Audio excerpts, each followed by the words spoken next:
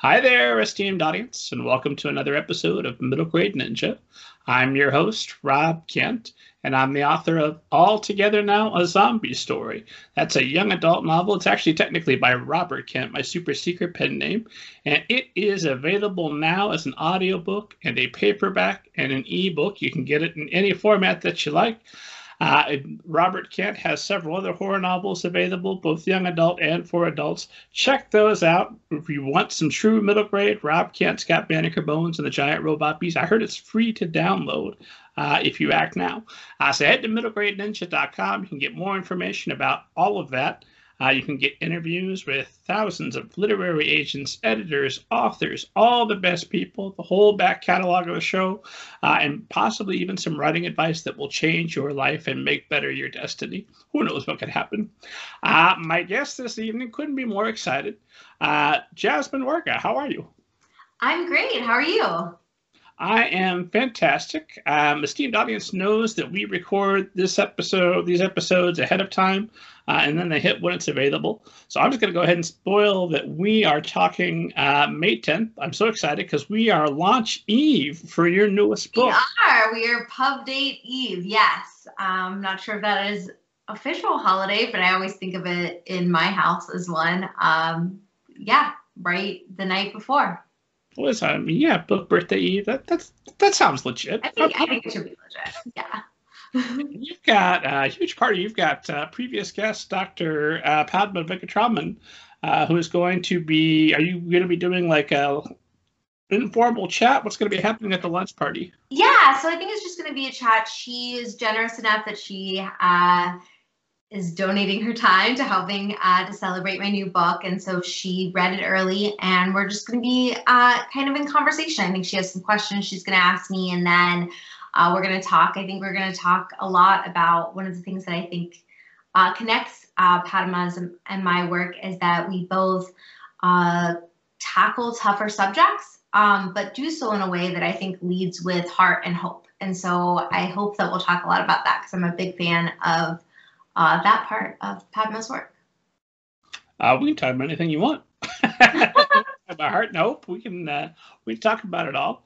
I should mention the book, of course, is called The Shape of Thunder, which esteemed audience can be adding to their cart right now while we're speaking. If you happen to be on your way to the independent bookstore that you shop at every week regularly, esteemed audience, God bless you. While you're there, pick up a copy of The Shape of Thunder. So I don't summarize other people's biographies, and I don't summarize other people's books, and that's my secret plan for making sure I maintain friends in the industry. So if you would give esteemed audience kind of an overview of your background. Yeah, so the biography is what we're looking for, just like kind of. I'm not sure is looking like. Okay. Well, I was born and raised in Cincinnati, Ohio. I grew up as the daughter of an Arab Muslim immigrant and a white super Midwestern mom.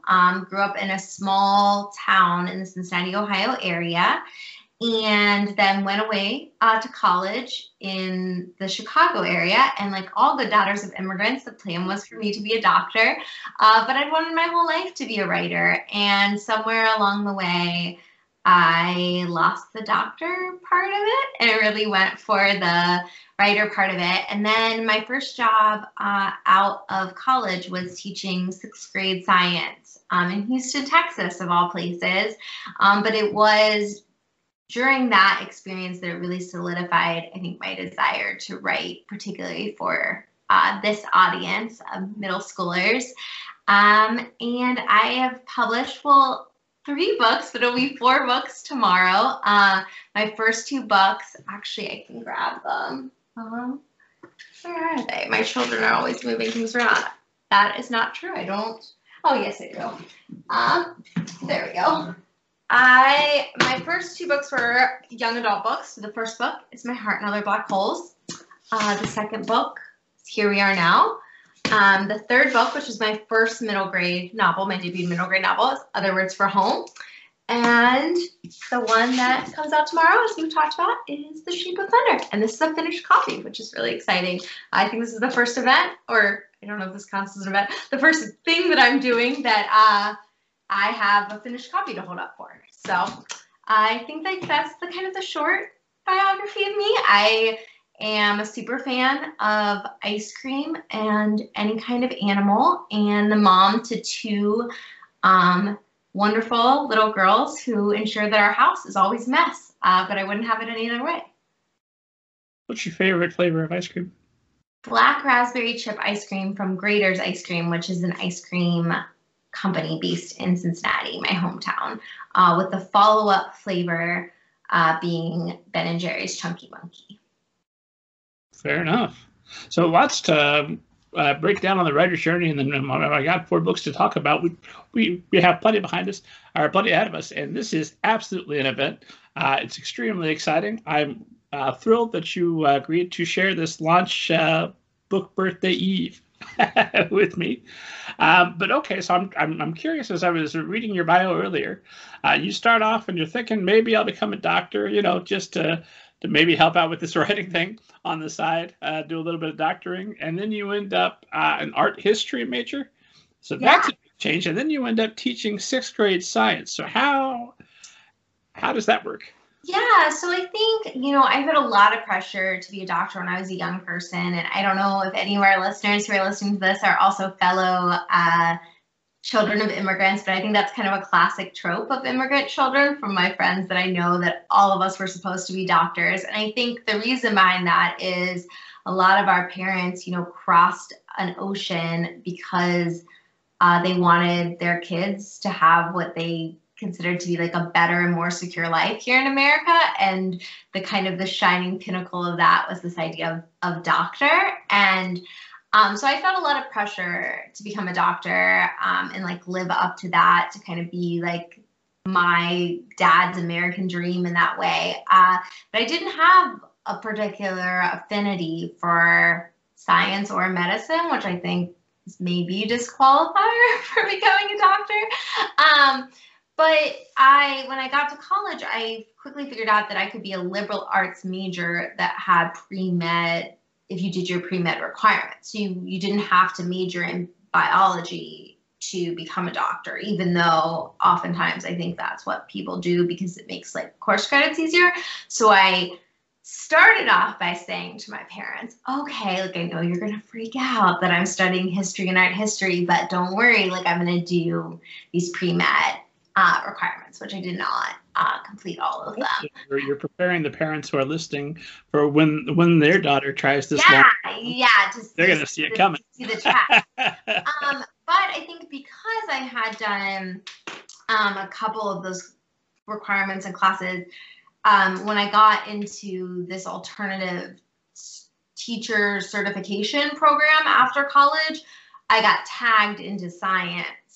Because I think a lot of the people who come into the program are all fellow art history majors. And so they are looking for like anyone with any kind of like science background. And then you have to take this test. I mean, that's like really scary. And we won't go into that about the American education system, that they let you enter a classroom just because you pass, one science test. You're able to get this, like, it's not an official certification. I wasn't an official teacher, but I was allowed to be in the classroom while I worked towards getting my official certification. But it's now funny, I've been talking about this a lot recently, that I feel like I spent so much of my childhood saying I can't be a doctor because science is not my favorite thing. Like reading is my favorite thing. Writing and reading are my favorite things. And now so many of my books have lots of science in them. And I find myself as an adult really curious about science and really falling into this line of thinking that, science is the magic of our world. I think it's easy I find myself, wishing, that magic was real. And then I think about the fact I'm talking to you right now through a screen. I see your face and you're a moving picture and you're live, and we fly through the air in, planes, and our scientists have come up with a vaccine for this disease so quickly, and all of these things. That science really is magic. And I think that my curiosity and passion for science has bit on earth in getting to come at it from a storyteller perspective. So I find that personally very funny, just because I spent so much of my childhood thinking that I wasn't interested in science, when really I think what it was, I was a storyteller, not necessarily cut out to be a doctor, but it didn't really have a lot to do with liking or disliking science. That was just a story I kind of, I guess, told to myself. I often remark that my smartphone has lots of features that Harry Potter's wand does not.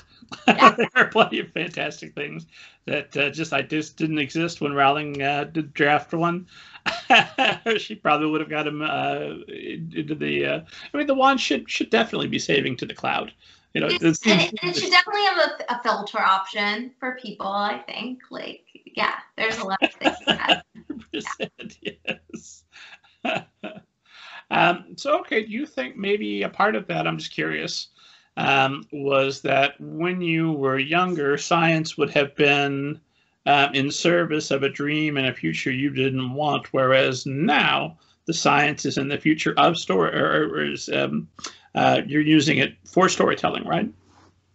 Yeah, and I think that I'm chasing, like, things that I'm curious about and things that I'm passionate about. I'm sure you probably find the same thing in your own writing. A lot of my writing is born out of intrigue and interest in certain topics or things. I mean, for The Sheep of Thunder, I was thinking a lot about time travel as an actual concept at like a physics level. And that's something I'm just really fascinated by, about how time, lots of science bears out as sort of a human illusion, right? At least our experience of time. But the fact that, like, all of this science, and the fact I enjoy reading science articles now, still makes me laugh, because I remember, like, 14-year-old Jasmine having so much angst, feeling like, oh, I can't be a doctor because I don't like science. And, you know, I guess the universe works in mysterious ways of where you find what you're interested in. I found that to certainly be true of history. When I was a younger person, I was extremely dismissive. History is so boring. Yeah, everybody was dumb until now. Why couldn't they figure out all the stuff we've got figured out? And now, of course, it's one, I rarely realized that we're not quite as advanced as I thought we were. And two, it's absolutely fascinating, the story of how we got here. And there's all sorts of storytelling you can do around it. So I'm with you 100%. I will dive into history all day long. And it's not just to learn to get a grade on a test that I don't care about. It's because I will feel better. I will be enriched and made better by this knowledge. So, okay, you somehow get from teaching sixth grade science to becoming a paralegal. Where in there do you start writing? Yeah, so I started writing So I actually started writing, or taking my writing seriously and really writing, when I was teaching in Houston, Texas, because my boyfriend at the time, who is now my husband, said to me one day, I was complaining about my job, and I loved my students. I actually really loved being a teacher, but I felt very underqualified for the position that I was in. It was really, really tired. I didn't feel like I had adequate, because I mean, of course, I hadn't gone to school to become a teacher, and I hadn't gone to school to teach this specific curriculum of science. And I have so much respect now for teachers. That's what I always tell, the first thing I tell them on school visits, because that is the most difficult job I ever had. And I was complaining about how difficult this job was. And my boyfriend, who's now my husband, said, well, you always say that you're a writer, but I've never seen you write anything. At the time, that made me so mad. But it turns out that anger can be a really good jumping off point to start. And so that night I sat down, I started writing, and I'm sure you know, kind of there's a moment you start, and once you start, it kind of goes from there. And so I just really started trying to write a book, and I would wake up really early in the morning and drive to my school way before anyone else got there, and would write in my classroom when it was really quiet. And so I think even now, when I'm lucky enough to be a full-time writer, I'm still a morning writer. And I think it's because of that habit of that's when I used to squeeze in. My writing time was early morning. I'd always wake up before work. And then I applied and I got into a low residency MFA program at Lesley University. And while I was in this program, the program was well suited because I didn't have to leave my job as a teacher, because you only go for a handful of days throughout the year to actual residency, and the rest of the time you're working on your own work at home. And that was really great for me, again, in learning how to carve out time for my writing within the confines of my regular life. I think so many people who I've had friends who have gotten to do like traditional MFA programs, which are so wonderful. And I'm like deeply jealous of people who had just 2 years to live in a writing community.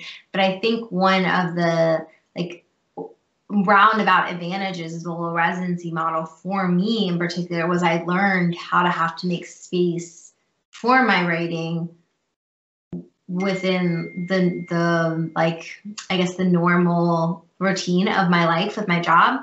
And while I was in the program, my boyfriend, who is now in this story become my fiance, got a different job in Austin. And so we moved. I left my teaching job and we moved to Austin. And once I was in Austin, I got the job as the world's worst paralegal, but I was a paralegal. And then, so you start writing. You're writing in the morning. You're in the office. I'm assuming when you're in the classroom, you've got the lights off, so another teacher doesn't walk by, see you, and like, oh, wonderful! I can go talk to Jasmine real fast before the students get here and suck up all her writing time. I don't know if you had that problem. I had that problem with day jobs where I've tried to go early and write, and people are like, oh, wonderful! You're at work early. Now we can talk about work stuff.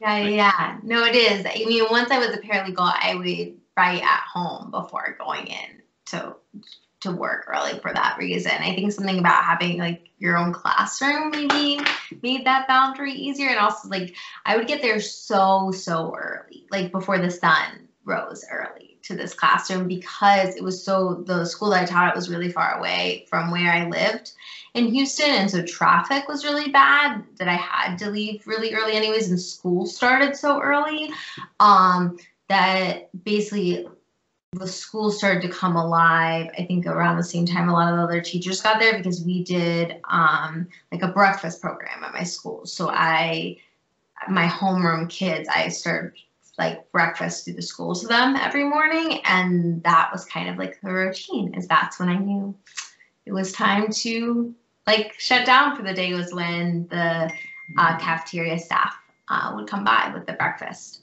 for my homeroom.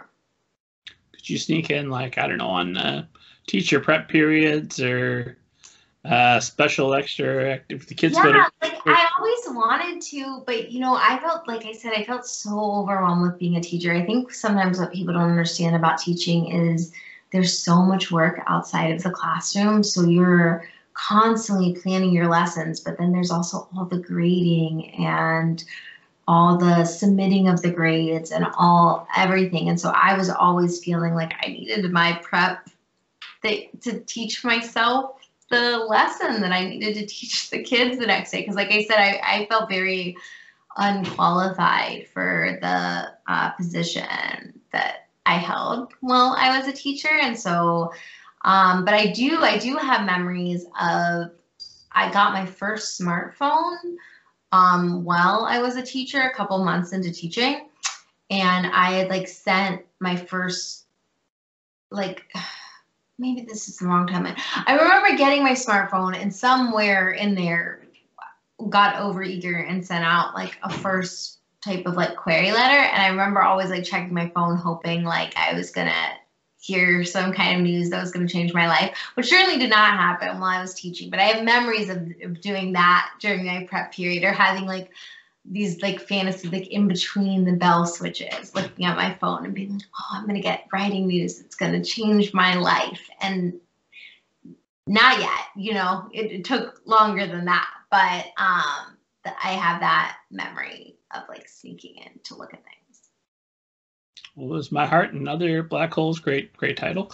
Was that the first book that you wrote, or did you have to write a couple before you got to the point where you had something? Yeah, it was most certainly not the first book that I wrote. I wrote a lot of other books, and I wrote a lot of half-finished other books. Like a big part of my problem was when I was first starting out, and to this day is still a little bit of a problem, is that I idea hop. And I think the thing about idea hopping is you never see that the new idea is also going to be really difficult when you get to the middle of it, right?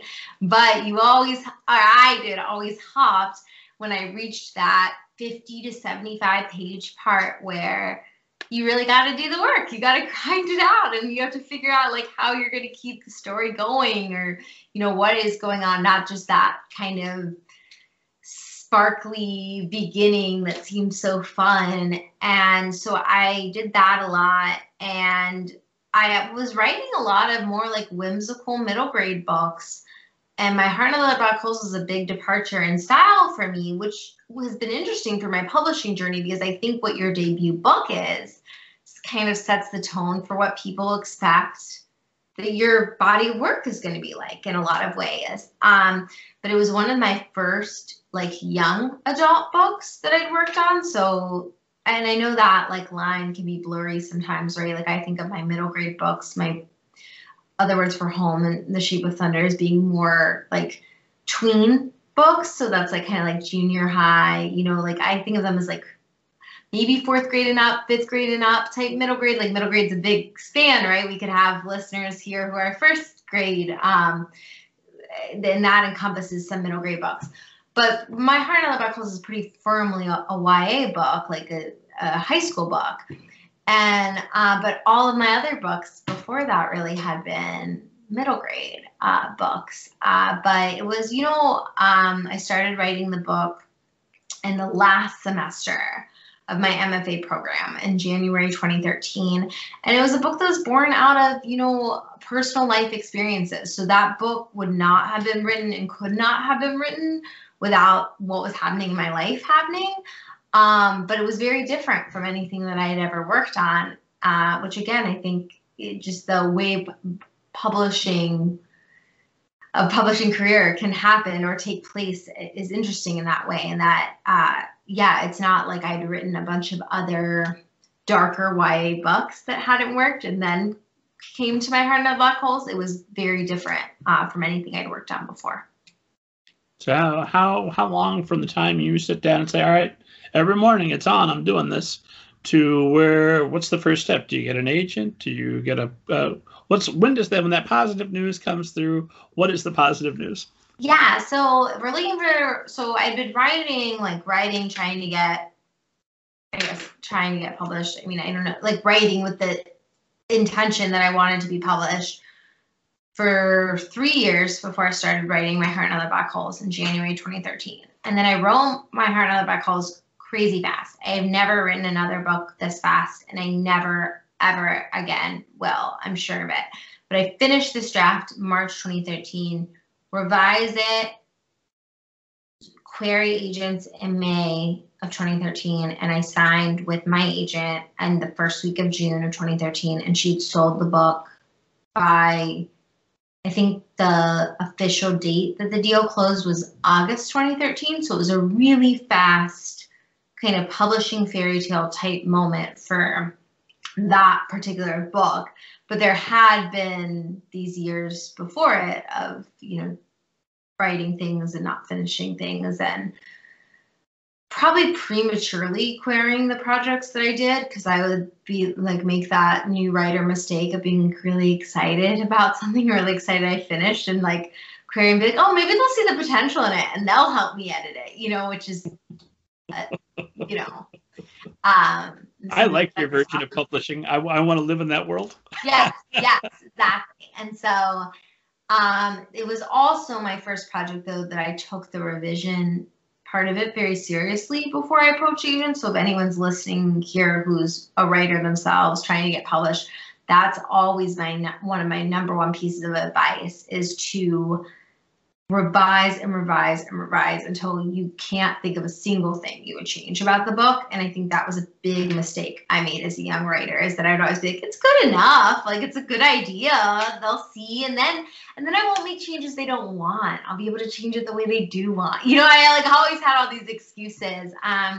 But I think that comes from, we all have that, right? That like thirstiness to be published. And I definitely felt that. And I think the longer that I've been in this, the more I'm interested in making sure it's the story that I really want to tell, as opposed to feeling like I just want to publish another book, which has been an interesting, I think, evolution maybe that happens once you have that moment of seeing, your book on a bookshelf, which was always the dream and is still astounding to me that it happened. It's really special every time. Tomorrow I'm going to go and want to see the new book on the shelf. So of course it's still exciting and I want that. But I think that itchiness of like over eagerness I've been able to calm that a little bit. And I think that has served my writing better, to be able to like sit with things a little bit longer and realize that it's not about like how fast you can do something, but more, are you doing something the best that you can do it. So what helped you get over that? It's a common thing to fall apart in the middle, or just, hit a spot where you don't know where you're going anymore. And when you get an idea, does it come to you as a 3-act structure? You know the whole thing? Do you sit down and plot it all, or is it all just as it comes to you? It's all, it definitely does not have a structure. I don't even think some of my published books have 3-act structures. I'm not sure I'm allowed to say that on this podcast, but like I never think in 3-act structure. I don't really understand 3-act structure, to be honest. That's not how my brain works. I think in terms of like satisfying feel for story, like I want the story to feel like I think in terms of character growth, like I'm a character-based writer. And so for me, it's always, my idea is start with a character who's asking something about the world, about a problem they have. And the book is built around that question. And kind of by the end of the book, I think the book usually leaves you with more questions as opposed to answering that question, but somehow the character has grown and learned things along the way that have complicated that question. But when my first book came out, I was lucky enough, I got sent on book tour. And one of the other writers who I was on tour with she wrote a high fantasy novel that was wonderful. Like I read it in one night. I loved this book. But I was listening to her on the panel and she was talking about like 3-act structure. I was also talking about all these different plot beats. And I had like a nervous breakdown to her at dinner. I was like, I don't know any of those things. Like, what is this? And she was very reassuring and was like, I've read your book and you do know those things, because I can break your book down that way. I think you just are thinking about story differently. And I think that that's the other thing that I had to learn, is like, you are the writer that you are, as opposed to sometimes the writer you want to be. Like, I wish that I was more of a plotter. And I wish that structure was easier for me to understand. It wasn't something that I had to like grope so much around in the dark to be able to find. But I think that like she said to me, which was really comforting, that you learn these things through reading, right? And I think that is one thing I feel really confident in, is that I read all the time and have always been a super voracious reader. And that's how I've learned about writing. So I don't plot my books, and I couldn't hang with you in a conversation about structure, honestly, if we were asking about different points of it. So I definitely don't really think about that a lot when I'm writing my book. So I'm sure my editor does, and she helps to guide me. My poor editor, she's like, why are you saying you don't think about structure, know about structure on a podcast? But I mean, it's true. I'm interested, I guess, in character and in character growth. And I guess that's a different way to think about plot. But I sort of think about all the other things that make it so you have to have a plot without so much thinking about that, if that makes sense. It does. I think you can absolutely keep up in a conversation about structure with me. Now, if Robert McKee were here, watch out. That's a different conversation. And I imagine there's probably somebody listening to us or watching us who they are Jasmine Warga, and they're hearing the terms plot and structure like, oh my gosh, no, I could never do that. And they're going to hear you and like, well, look, she's a Newbery Honor winner. For God's sake, if she's not bothered by not embracing plot and structure first, but starting with character, maybe it's okay that I do as well. And I always make the joke that if I have two really successful writers back to back tell me that we do exactly this every time and it's always successful, I'm throwing out everything I know about writing and I'm doing that. But so far it hasn't happened. Yeah, because I think it is. Everyone's process is different. Every book is different. Because the further I get into this, I find myself wanting to write. I'm having ideas that are a little bit like meatier in plot. They're like larger than a lot of the more like interior character growth type stories I've told so far. And I'm sure if I decide to pursue one of those, I'm maybe going to need to beef up on some of the structure concepts and ideas and maybe plot it out before I write. I think it's also knowing what kind of book you're trying to write. I think that it would be very difficult to write like an epic fantasy series without any thought to the plan. I mean, people maybe do it. I'm not an expert on that, but I would think like so far I've written standalone books. So there's like not the same degree of planning doesn't have to happen, I guess. Do you have a hunger for a long series?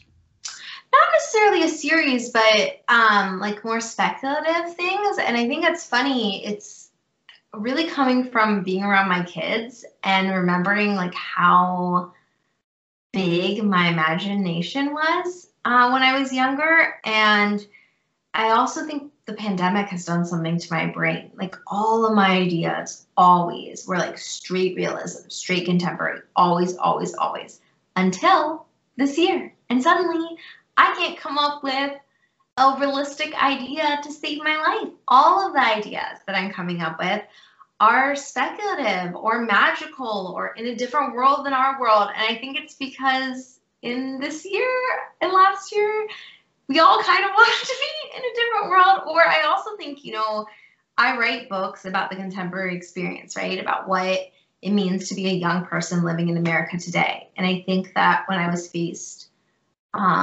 with what was going on with this pandemic, I didn't quite know.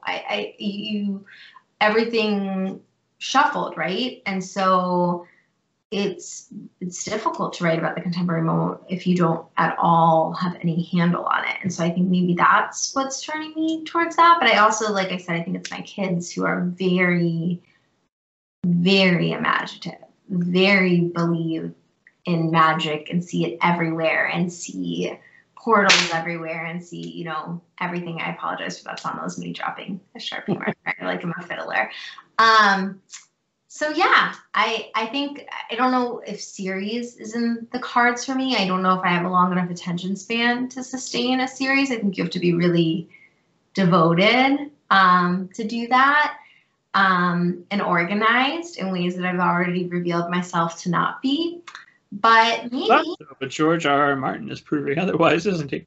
Yeah, but he also has not finished his series. So I'm not sure, like, he's obviously wildly successful, but I'm not also sure that he's like a beacon for proving that that is a sustainable style for writing a series. But no shade to him, appreciation. I haven't read his books. My husband also is a completely different reader than I am. Like, I'm a very, probably surprising no one who's read my books, like, pretty like favor contemporary stories, realistic stories, whereas my husband I don't think has read anything contemporary. Maybe my books would be the exception.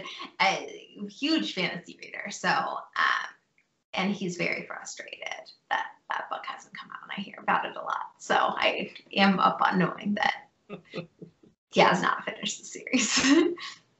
It's bugging me too. So I hope Mr. Martin, if you're listening, which I'm assuming you tune in every week. Yes. please take this as the spirit of encouragement with which it was meant. Keep going. We all want to read it. So I want to talk a little bit about reading, and then let's talk about your process through The Shape of Thunder, maybe. But as far as a reader goes, we'll do a lot of focus on write, because obviously if you don't write, you don't have anything to come on the show and talk about. But how much reading is so crucial? How much reading do you do on average? How many books would you say you read per month, and what are your reading habits? Yeah, so I'm definitely a reader before I'm a writer. And I think a lot of us would say this, right? That our writing was born out of our love of reading, or at least born out of our love of story. And I definitely learned how to write through reading and would try to, unpuzzle, like, why did that move me in the way it did? Why did those words arranged like that have that effect on my heart? And looking at these books. For my own reading habits, how much I read, I probably read maybe 5 books a month, but I also read to my kids. And so I read a lot of books with them. I read aloud to them, and they're entering the early chapter book phase, which has been lovely to get to enjoy stories that way. And I think that's also influencing my writing, to remember that storytelling was originally an oral form. And I think sometimes I forget that in my own writing, and how wonderful it is to share, the read aloud, which is obviously a big thing in middle grade culture. I hear about this all the time from teachers, and I'm always so delighted when a book of mine is used as a read aloud for a classroom, because I think it's a wonderful way to all share in a story. But yeah, so I think that would be, my reading habits. I'm a very, very active library user. Love the library, and always give myself room when I go to the library to pick an unexpected book, just one that on the shelf, something about it calls to me. Because I think it's also, I think the more, I don't know if you found this, you get into publishing, the more curated my reading feels. It's like I know about all these books, and I know about them because I live in this specific world and have these specific interests. And so these are the ones that I'm really interested in reading. And I'll always leave room, like I said, to just randomly select a book, because I think that was more my pattern of reading when I was a kid. And I think that's why I was surprised sometimes by what I responded to. I think I'm trying to push myself more out of my comfort zone with reading, in addition, to maybe trying my hand at new kinds of writing. But I am heavily in the balance of fiction. That's somewhere where I'm like, I think I'm a recovering art history major who read lots and lots of nonfiction with the history and the art history degree. And have just recently been able to read nonfiction, like, for interest and enjoyment outside of, I read a lot of nonfiction to research my books, but that I feel like is different than just like picking up a collection of essays or picking up a biography or something like that. So you've got your research books you've got to read, you've got books you're reading with the kids, and then in the evening before bed, there you are with a good long book for as long as you can make. I mean, 5 books a month, you gotta be a really fast reader.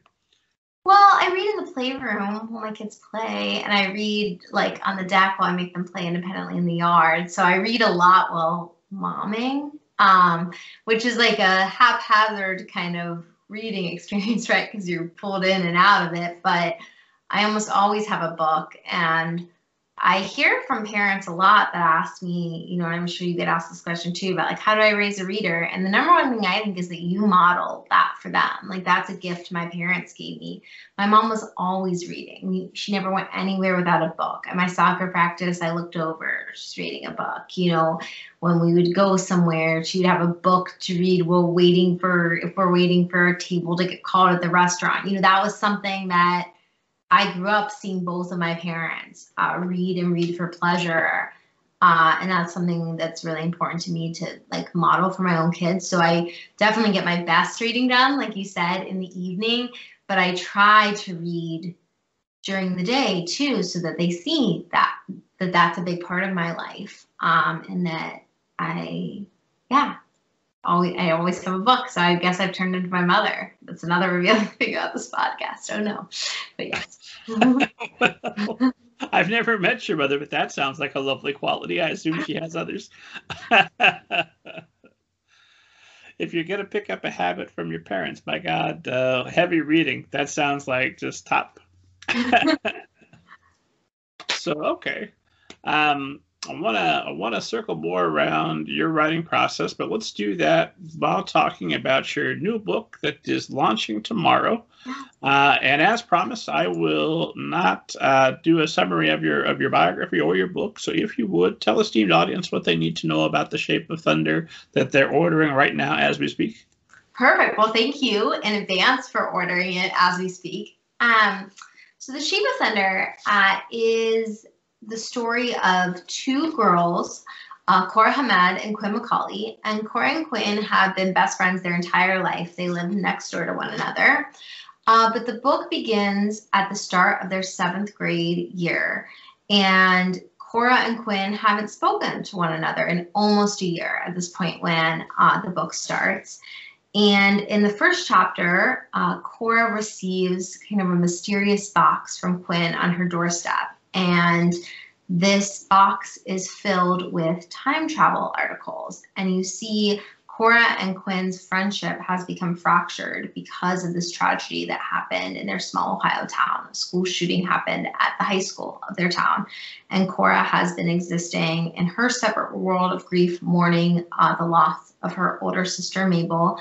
And Quinn has been grappling with the guilt over her brother's violent actions. But Quinn has given Cora this box of research about time travel because Quinn has become convinced that it is possible to find a wormhole in the fabric of the universe, travel back in time, and stop her brother and fix everything that happened. And at first, Cora is furious. She thinks this is really insulting and ridiculous of Quinn. But Cora, as Quinn knows, has always been interested in time travel and is kind of the brainier friend, whereas Quinn is the more like imaginative, dreamy friend. So at first, Cora wants to write this off as something that's like really fanciful of Quinn's. But as she reads through the article, she realizes that this could be real, that this is actual science. And so the girls begin to work together to try to find a wormhole, and they target their search in the forest. And so the book is about their quest to time travel and fix everything, but it's also a book about the magic of friendship, and it's a book about grief and what it means to lose someone that you love. And most of all, it's a book about kind of the trauma of gun violence and what it's like to grow up as a kid today in America with this kind of present threat of violence. So, I don't really have a good polished pitch. So all of you got to hear kind of the more rambly, organic pitch of it. But I prefer that for this book because this is kind of my messy book. It's sort of my big questions book that combines a lot of things. And the last thing I'll say is the book, in lots of ways, is sort of my homage to The Bridge to Terabithia, which is a book that was like my very favorite book when I was a kid, because it was a book that was honest with me about how hard life can be. And I wanted to write a book that was going to be really honest with young people and challenging. And I hope that in that way is empowering and makes them feel like they have the ability, to fix our world, to change our world. Because I really think young people are the ones who are going to help us find a better way forward. So that, I guess, is kind of what this book is about. And I'm sure if Ro eventually sees this, she will want me to get better at having a more succinct pitch. But that is the pitch for now. Oh, I think that's perfect. And I think we're going to make it a little bit ramblier, hopefully, before we're done. some rambly questions about it. Starting with, Well, I love this idea that maybe that this book, this subject might be too mature for children. Like, no, we don't want to upset or traumatize you. Now, please put your things away so we can prepare for this active shooter drill throughout your school day, and keep your mask on so you don't get the deadly virus that could kill you and everyone you love. But otherwise, focus on childhood innocence. Aside from that, so a book like this, you start with character. Here, you've got two characters. So what comes to you first? Because just hearing you describe it and reading it seems, because of where we're catching up to the characters, it seems almost situational driven. But I know that must not be, because it is a tremendous situation that kind of overshadows everything. Their relationship to each other and the way that's been affected by the actions of this brother. Where do you start? Do you hear one character, both characters? Where does your idea come from, and how does it present itself? Yeah, so actually for this book, the first idea that I was like, wow, I want to write a book about, gun violence for a younger audience came from realizing that soon my oldest daughter was going to go to school and that she was going to participate in active shooter drills, and not knowing how I would talk to her about it, and then being frustrated by the rhetoric you're talking about, which is we act as if our kids live in a silo and somehow they don't know that these things are going on, or that our young people also aren't affected when these tragedies happen in their communities. And so I was thinking on that, and really quickly Cora's character came to me as a girl who had lost her sibling in a school shooting. And I thought it was going to be just a straight up grief book about what it means to lose your sister and to go through that.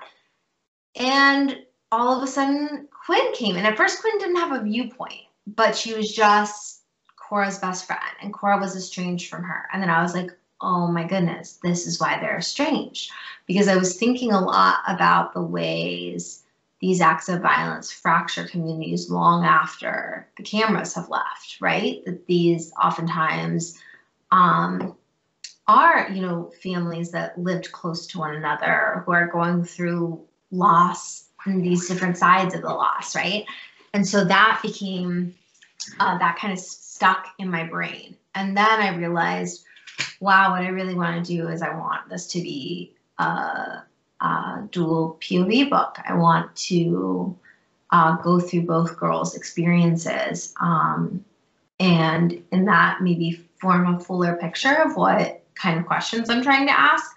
But Cora definitely was my first character, and her loss of her sister was the clearest thing to me that first, I guess, came to me. But the rest kind of filled in. And, I think that at the time I separately was really interested, we talked a little bit about the concept of time travel.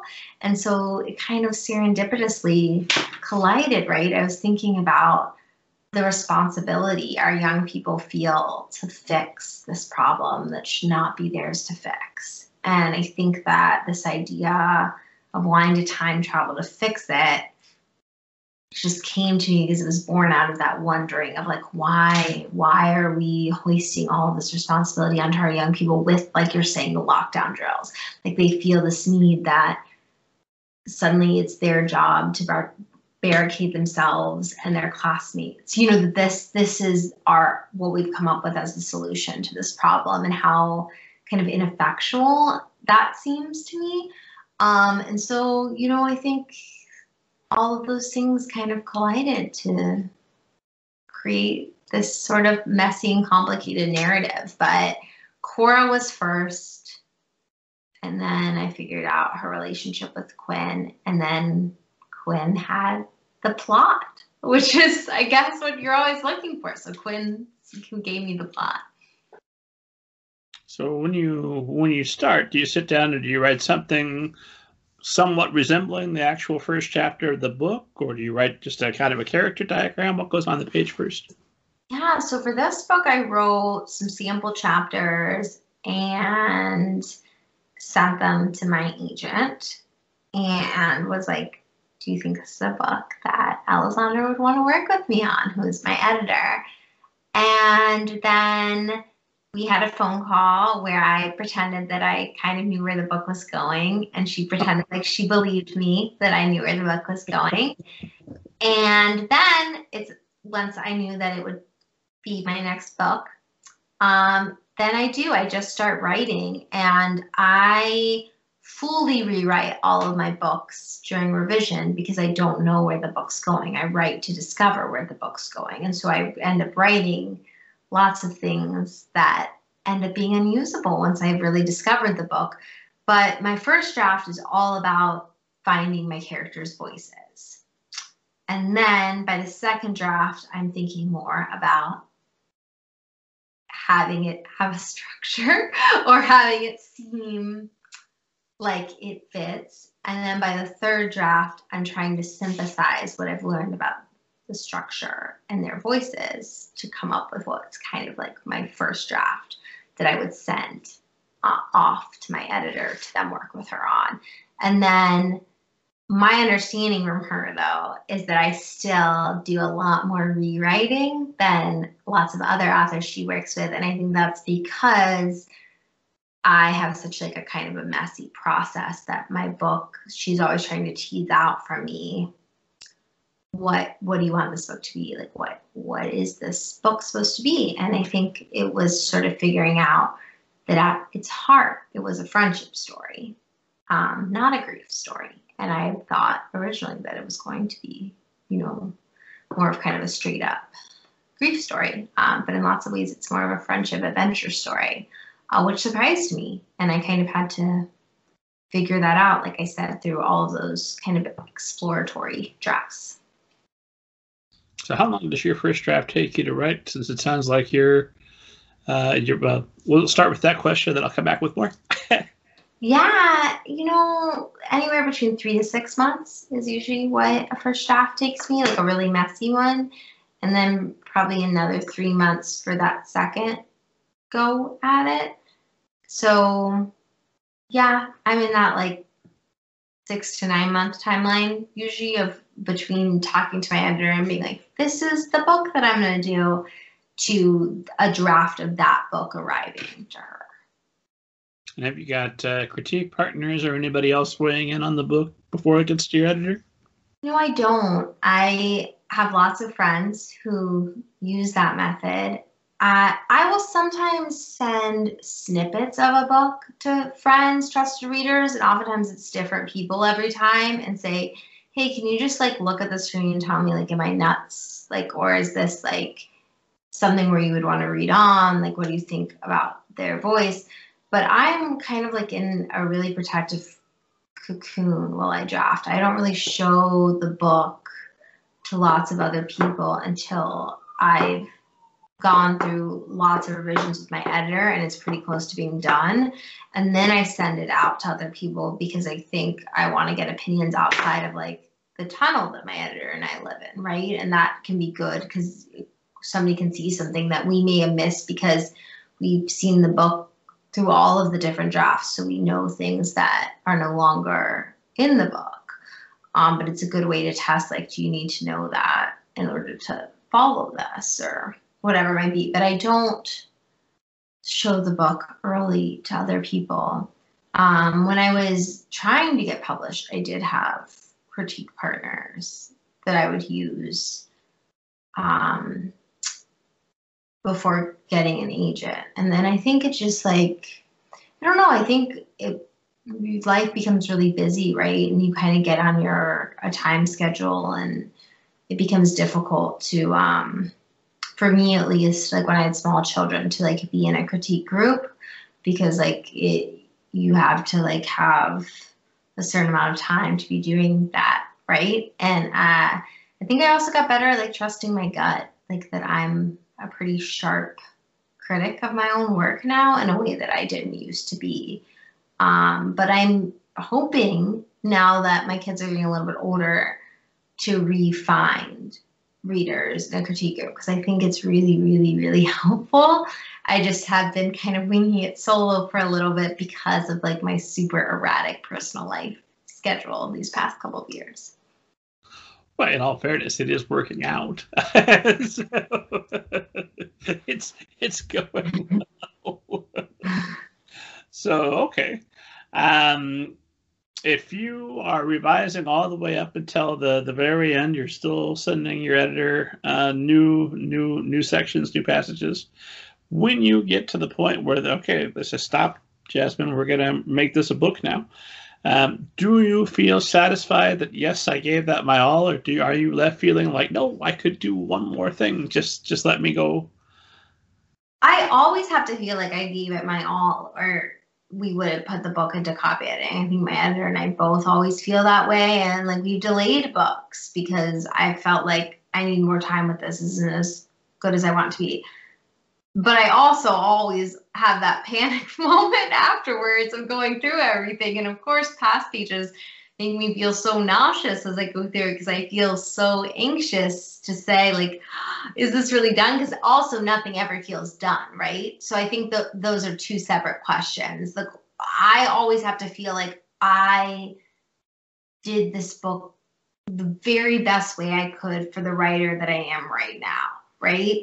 But let's say like this book, right? I'm a very different writer now. I've been writing longer. If I were to go through this now, I would probably write parts of it differently. And that's not to say, though, that Jasmine back in 2014, when this went to copy editing, didn't give it her all, because I most certainly did. I did the best for the book that I could do. And that's what I'm always hoping, because that's the only way I can like sleep at night, as if I feel like I did the very, very best job I personally could do at this moment. But of course, I second guess things. I've been lucky enough, for Other Words for Home, to do a lot of school visits, and a lot of them have a read aloud component that I'm asked to read from the book. And I will definitely have moments where I read aloud from the book and will say, I would change that word. Why didn't I catch that? I would change that. I would change that line break. So I think you'll always see those things, right? Especially once you've had enough distance from it. But I think the answer is like, at that moment, you have to feel like I couldn't possibly read it another time. I've given it every ounce that I could give it. And that's when I think I let it go, because you have to. We would never let anything go, right? If you're going to wait the 30 years to see the line break you would change that I see now, so that's a little bit of the process that I find maddening. And I don't know if you find that. I also find it so hard that like right now I'm gearing up to be talking about this book a lot, and I'm very excited to be doing that. But also my head and heart are completely invested now in the new book of what I'm working on right now. I think that's the interesting thing about the publishing cycle, right? We live in different kind of places, with depending on what we're working on and what is actually hitting the shelf, so that we're able to talk about it at that moment. How long ago was it that you turned in the final draft for copy edits to now the book birthday, launch eve? So The Sheep of Thunder went to copy edits in July or August? July. And I did the copy edits for it in August, September. And then I did past pages in December. Now, here we are. It's May 10th. So 5 months later, and you've got to put yourself back in the headspace of where you were at. And I'm assuming you still recognize your baby. You love this book. But I completely empathize with wanting to tell everyone probably about your new book, which even if I were to ask you, you probably would have to say I can make no comment at this time. No, actually, it's been announced, so I can say a little bit about what it is. It is called Resilience, and it is the story. It is a book that is told from the perspective of a Mars rover whose name is Resilience, though in the book they are affectionately referred to as Res. And it's all about their journey from their creation in NASA's JPL lab all the way to Mars. And so it's a book about exploration and curiosity and Res's sort of pondering of what makes a human and what makes a rover a rover. So I'm really excited about it. I also, it is not in verse, but it is in a really like sparse, scaled back writing style, which is really fun to kind of return to that after Shape of Thunder is a much more meaty prose book. So it's fun to kind of play with both types of styles. I saw that you had managed to avoid the trap of becoming just a prose writer after a Newbery honor for your prose book. Was there a moment of pressure after that where, hey, this really worked out for you? You should do this from now on, or was it always just do what you want and you come back to the style when you like? You know, I was lucky enough that I'd sold the Shape of Thunder even before Other Words for Home came out. So I had no idea that Other Words for Home was going to have the reception that it had. I think that's kind of the biggest blessing any writer could have. I think that if I was starting to write a book after January of 2020, when I'd gotten that phone call, if that's when I sat down to write my next book, I would have had a lot more paralysis. But I got to kind of write The Shape of Thunder and kind of, you know, I panicked a lot around like April of 2020 when it was getting closer to being done and being like, this is the book I'm choosing to follow up this book with. Like, why? Like, should I have done another verse novel? Like, should I be doing a book that is this heavy and challenging after this book? Like, what am I doing? But I'd already made, you know, that was a choice that I'd made without knowing I would have an audience that was going to likely a lot of readers associate the book with Other Words for Home. But you have to let that go, right? And I feel, like I said, I feel lucky that I didn't know that. And I definitely don't, I talk about this a lot with my publishing team, that I really do not want to ever be like branded as a certain type of writer. I feel like I have lots of different ideas and lots of different styles that I want to try. And so I think that it would have not been great for me to do another verse novel right after Other Words for Home, but I want to do other verse novels. I love verse novels. I'll return to verse novels, but I want to not like have my name only be associated with verse novels. But luckily that was never an issue because, like I said, I sold The Shape of Thunder way before Other Words for Home even came out, and I had no idea. I don't think anybody really ever has any idea that something like that is going to happen. But I think that is freeing in some ways, that this is not like a calculated follow-up to the book. In lots of ways, it's anything but. Like, I think if you ask someone, oh, what should you follow, like a pretty gentle and beloved Newbery Honor book with? Oh, a really challenging, messy, brainy story about time travel and gun violence. I don't think necessarily like that's what like a marketing expert would tell you to do, but I think that that's where my brain took me, and I think that that's what we always have to do. We have to follow our brain and our heart and write the story that comes to us at the time, not necessarily the story that makes the most sense. And now that I'm saying this, I don't even know what that story that makes sense to follow Other Words for Home is. You know, that's what I mean. I think that if I had come at that from that place, I'd be in a real state of paralysis, because what does that mean? What does that look like? Whereas here I can be like, this is this book, and it is the way that it was always supposed to be, and nothing about it was altered to adjust to any of those expectations, because I didn't know they would be there, you know? It's a very strong argument for always be writing. Just go ahead and write your next book. Don't worry about what the current one's doing. So that's a double-edged sword. If it hadn't done well, then you'd be like, oh my gosh, that book didn't do well, and neither will anything else that I write. So we would have been paralyzed either way. Yeah, that's why I think it is. Like, it's so important to always be in love with the next thing, as we talked about, that I feel like I am. Like, I think it's so important to always, and I also think like that's the best thing for your creative spirit, which is the thing I'm the most interested in.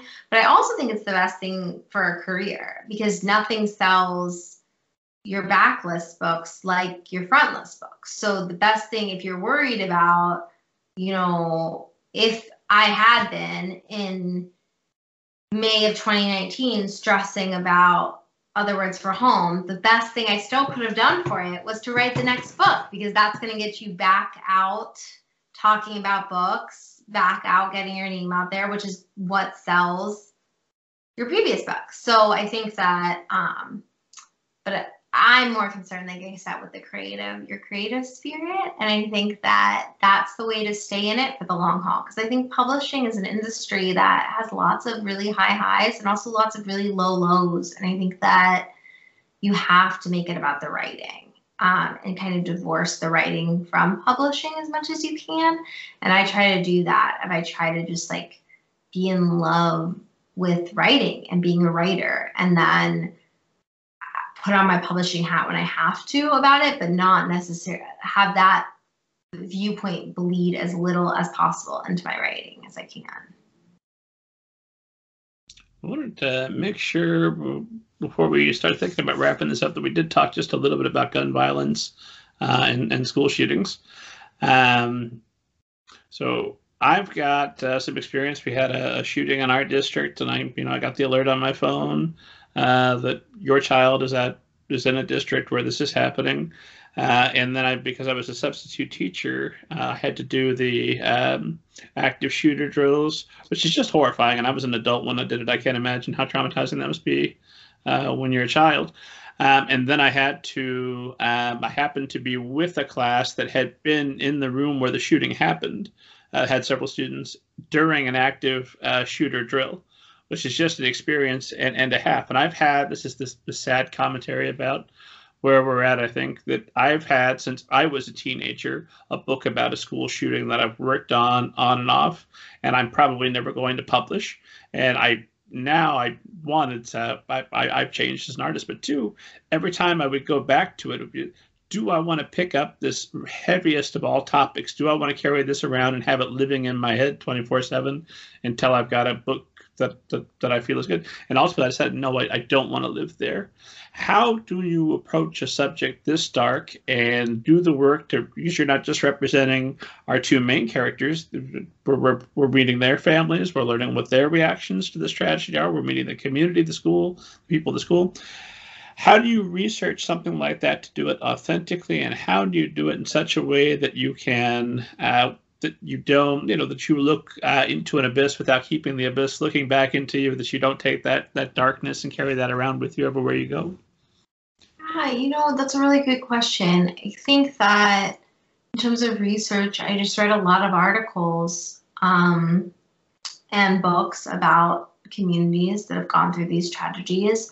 And I also talked, I was doing school visits for Other Words for Home while I was drafting the She Was Under. And I talked to kids, and all of our kids, by and large, have lots of opinions about this. And it's not something they're hesitant to talk to. It's something that us grown-ups are really uncomfortable. But for them, they're living this trauma. So yeah, they are super traumatized by these active shooter drills, but they also don't have this like EBGB, oh, we can't talk about that. If we talk about that, somehow it like makes it worse idea, which is also, what I see a lot around like the mental health conversation with grownups versus kids. There's like lots of parallels to me.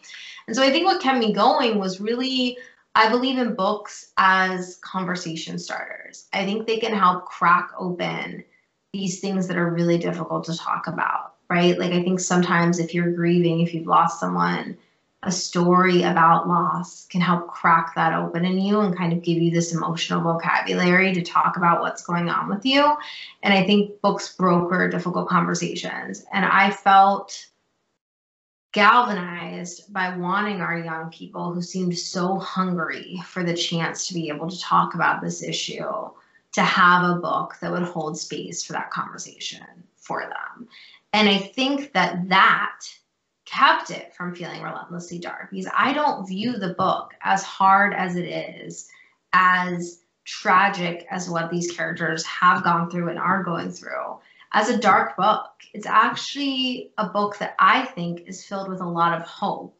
And it's filled with a lot of hope. And I don't think this is really a spoiler, because in lots of ways, the book is saying that young people are magic, and I think have the ability that they're going to be the ones that are going to change this because they've had to live this, you know? And I think that I just want to provide a platform for them to be able to talk about it and to be able to talk about it with the grown-ups in their lives, because I could see like there's a sheepishness, right, around the issue and how they have been made to feel about it. So I don't know, but it's hard. It was a devastating book to work on. It was relentlessly difficult book to work on.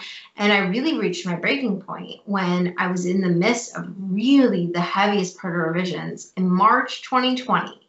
So the world is shutting down. The state of the world is extremely hard. And what is my writing project? What is my escape project? Oh, I'm going to go work on my book about gun violence. So that was really hard. And that's why I don't think it's any surprise that my next book is much lighter in tone, you know, and is different, because I think you have to give yourself some space sometimes. But I don't know, I come from a tradition of seeing writing as a form, like I said, of conversation starting. And a lot of the books that have made the biggest difference to me are not books that necessarily have a strong message, but are books that ask really big questions about our world. And that's like what I was really aiming to do, is just say, like, does anyone else think about these things? What do you think about these things? And provide a forum for young people to do that. But definitely was never about trying to traumatize anyone or make anyone upset, but more to just, like I said, I think that when I was a young person, I thought of challenging books as empowering books. Like when I read a book that was about something difficult or uneasy, I felt like that book saw me and respected me as a reader and respected that I lived in the world and had a growing awareness of it. And that's what I think, like, middle grade is such an amazing space to write for kids, because our kids are coming into this awareness of the world, but it's coupled with that like huge heart and that massive imagination. And to me, I'm hoping the book is like an ode to that intersection of increased awareness of the world with tremendous imagination and big hearts. And I think that piece of it, that imagination piece, in lots of ways the book is a celebration of imagination, is what helped me to not feel like so sucked into the abyss. But it's hard. It definitely was not an easy book to write. Well, here's an unbelievably unfair, unreasonable question, because the whole world, but let's be honest, the United States wants to fix this problem. A lot of us do. Maybe certain senators whose campaigns are funded by the NRA don't. Todd Young of Indiana. Oh, I remember your thoughts and prayers, Todd Young. I remember. Anyway. But I give you the magic wand. You've given this a great deal of consideration. You could do something that would, not end school shootings, but maybe curtail them. What's the first thing you'd do?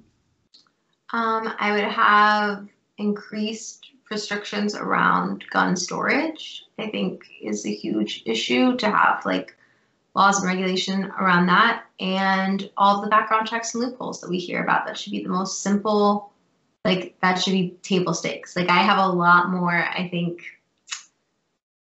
views on ways to fix it, but I would start with saying I think those common sense measures that I can't believe that we don't pass. And then the last thing I will say, though, which is not at all to deflect the conversation away from guns, which I think there should be a big conversation about how many guns we have in this country and how easily it is to access them. 100% should be a part of the conversation solving it. But I do think that mental health for our young people, when we're talking about school shootings, needs to be addressed. I think we have this terrible climate of toxic masculinity that is mixing with underserved mental health treatment, and we kids who are feeling isolated, and they have been raised in this culture that the only way to not feel ashamed and humiliated,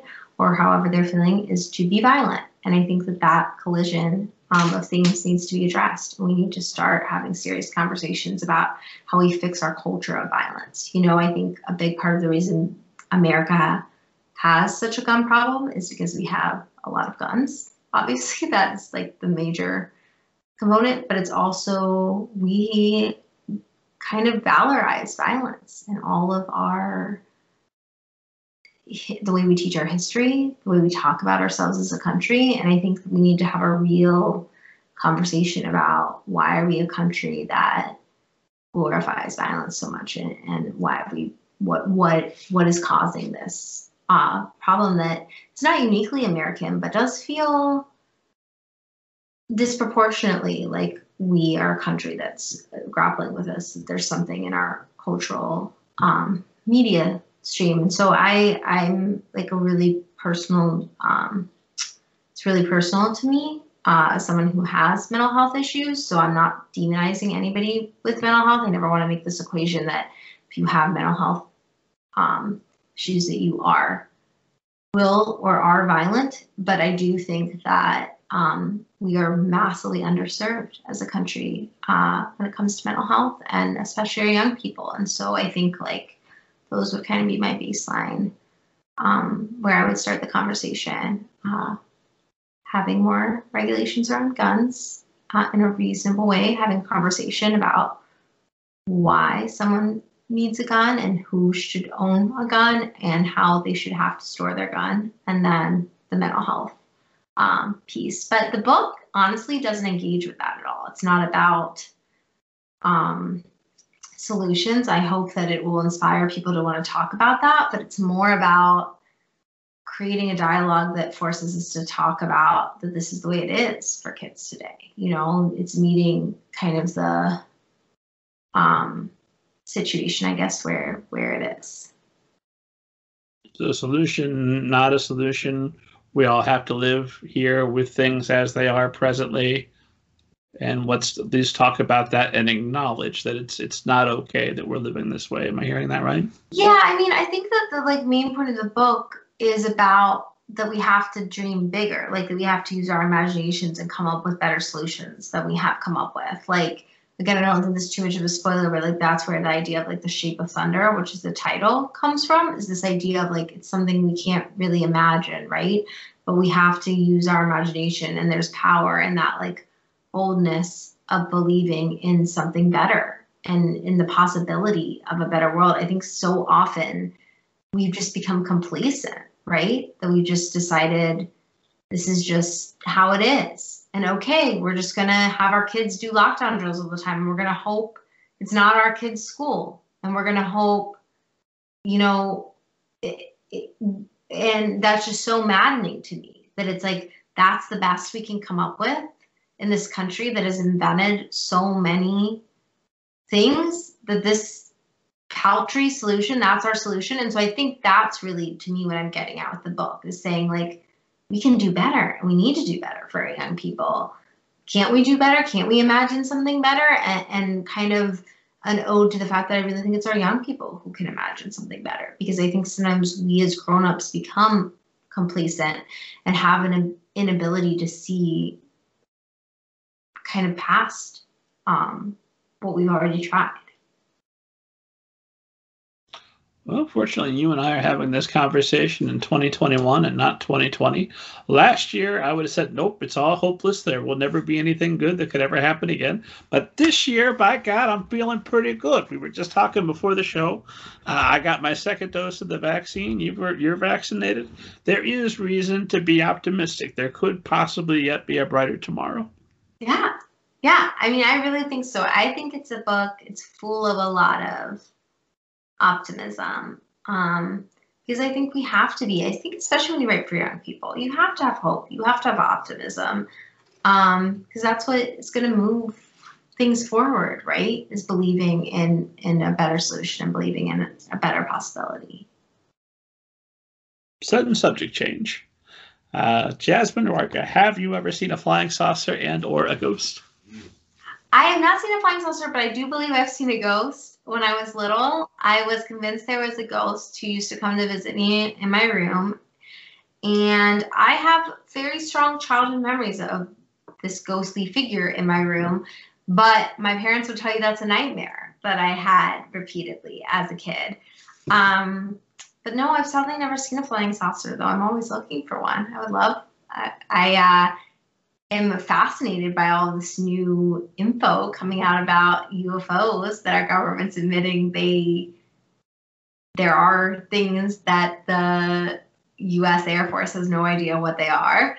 And I don't know if you saw, I think it was I forget what country it was, but like a top retired government official was like talking about how like, yes, there's definitely UFOs and blah, blah, blah.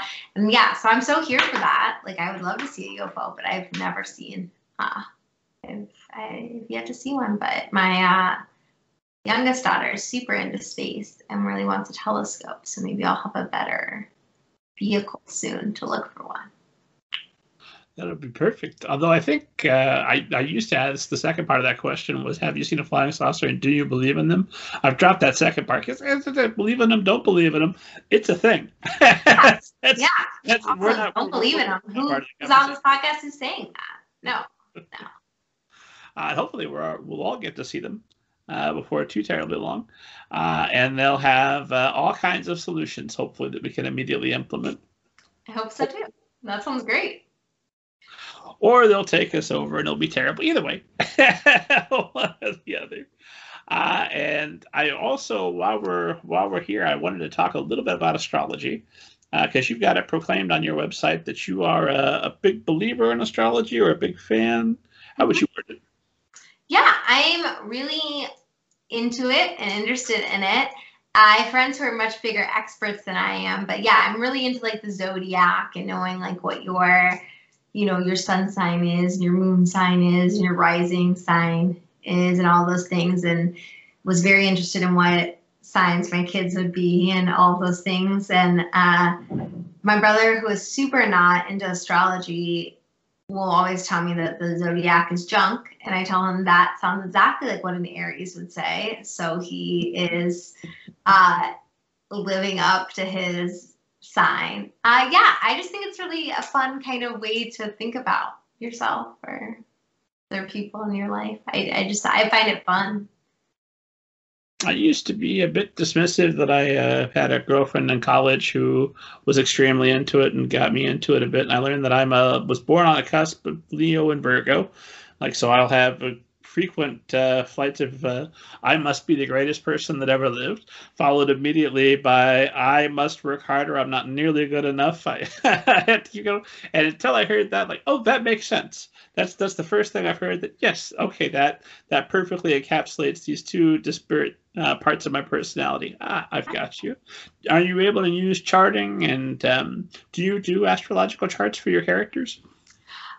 I do think about what their main sign would be a lot of times, but I don't go anything further than that. Though I should, now that you're saying that, that gave me a good idea to really do really fun way. But I do always know, like, even if it's not in the book, if they're like what sign they are. Like Cora is a very classic Virgo, so it's really funny that you brought that up. But yeah, so I think about what their sign is. Not so much like in the weeds of what their whole star chart looks like. I don't know if that would be useful or if that would just be one of those activities that feels like writing but isn't. I mean, it sounds fun either way though, so I'll probably be. I don't know if like a rover has a star sign. That's an interesting question. Well, then it would also be a question of as the rover approaches different planets, how those impact him. Exactly. Now, you're in a new house, I assume, as you pass the actual planet. Really upset today. What is going on? Oh, I'm too close to Venus. That makes sense. We'll get closer to Mars. I'll be fine. And do you use that as are you to the point where you think you can maybe half predict your future? You know that this is going to be a better day to write or publish than another, or not quite there? No, no, not at all. You know, I like to use tarot cards too, but I always say that it's not about predicting the future for me. It's about understanding my present moment better. And that's like how I use astrology too, to be like, am I reacting to the situation in this way because I'm a Taurus, or like when I pull certain cards, being like, what is that telling me about how I'm feeling about what's going on right now? Because I definitely like don't think of myself as like a psychic or like a diviner of future information, but more I feel like all of that stuff, like my relationship with all of that kind of stuff, is more about like better, like kind of like a therapy psychology use of it, of like better understanding my current moment. And I'm watching our time. I'm aware it's gone. What happened to it? It all went away. But I did want to ask, because you said elsewhere that stories help you make sense of the world. Yes. How so? Well, you know, we talked about it a lot with The Shape of Thunder. I think that I use stories lots of times as a vehicle to process questions I have about the world. So for Shape of Thunder, this question of, you know, what does it mean to be a young person and grow up in a world with this constant threat of violence? What does it mean for our country that this is the solution that we've come up with and thrust this responsibility onto our kids? What would it be like to be a kid who's gone through this tragedy, and would you feel responsibility to fix it, and why would you want to fix it, and how would you want to fix it? And like all of my books are born out of this wondering, these questions. I mean, Other Words for Home, I can do the same thing of, why are so many people afraid of these kids fleeing from a war zone? Why does the U.S. have such intense Islamophobia? Where is that coming from? What are the misunderstandings? And grappling with all of these questions that I have in my own life, and I use story as a vehicle to kind of wonder about the world and ask those questions. And like I said, I don't think my books ever answer the questions. I think that's why I probably had an unsatisfactory answer to your question about how I would fix the problem, because the answer is like, I don't know how I would fix the problem. I don't have all the answers at all, but I believe that somebody out there does. And I feel like the best thing that I can do is try to further the conversation to get those people who do have the solutions talking about it and thinking about it, and pushing the conversation forward to say, we need to change. Like, that's what I know, is that we need to change. I don't know exactly how or what that change is going to look like, but I know that has to happen. And so I think that's how all of my books are. If I knew the answers to things, I don't necessarily think I'd be a novelist. You know, I don't think I'd be a storyteller. I might just like take out billboards and put the message or the answer on. But it's more, for me, writing is a process of searching and asking and saying, hey, do you wonder about this too? Have you ever thought about this too? I feel like I fill my books with questions in the hope that by the time the reader puts down the book, they also have questions. And I think that's what lends well to discussion. I think for me, the most satisfying books to discuss are not the books that kind of spoon feed you answers, but the books that really challenge you and kind of invite you in to wonder about things yourself and ask questions yourself. And so that's kind of what I mean when I say I use stories to make sense of the world. I use stories to kind of explore the questions that I have about the world. I think that is the perfect note for us to end on. Jasmine Warga, thank you so much for making the time and for being just a phenomenal guest. Where can esteemed audience find you online, find more information, probably on social media, all that good stuff? Yeah, so esteemed audience, hello. You can follow me on Twitter. It's very easy. It's at Jasmine Warga.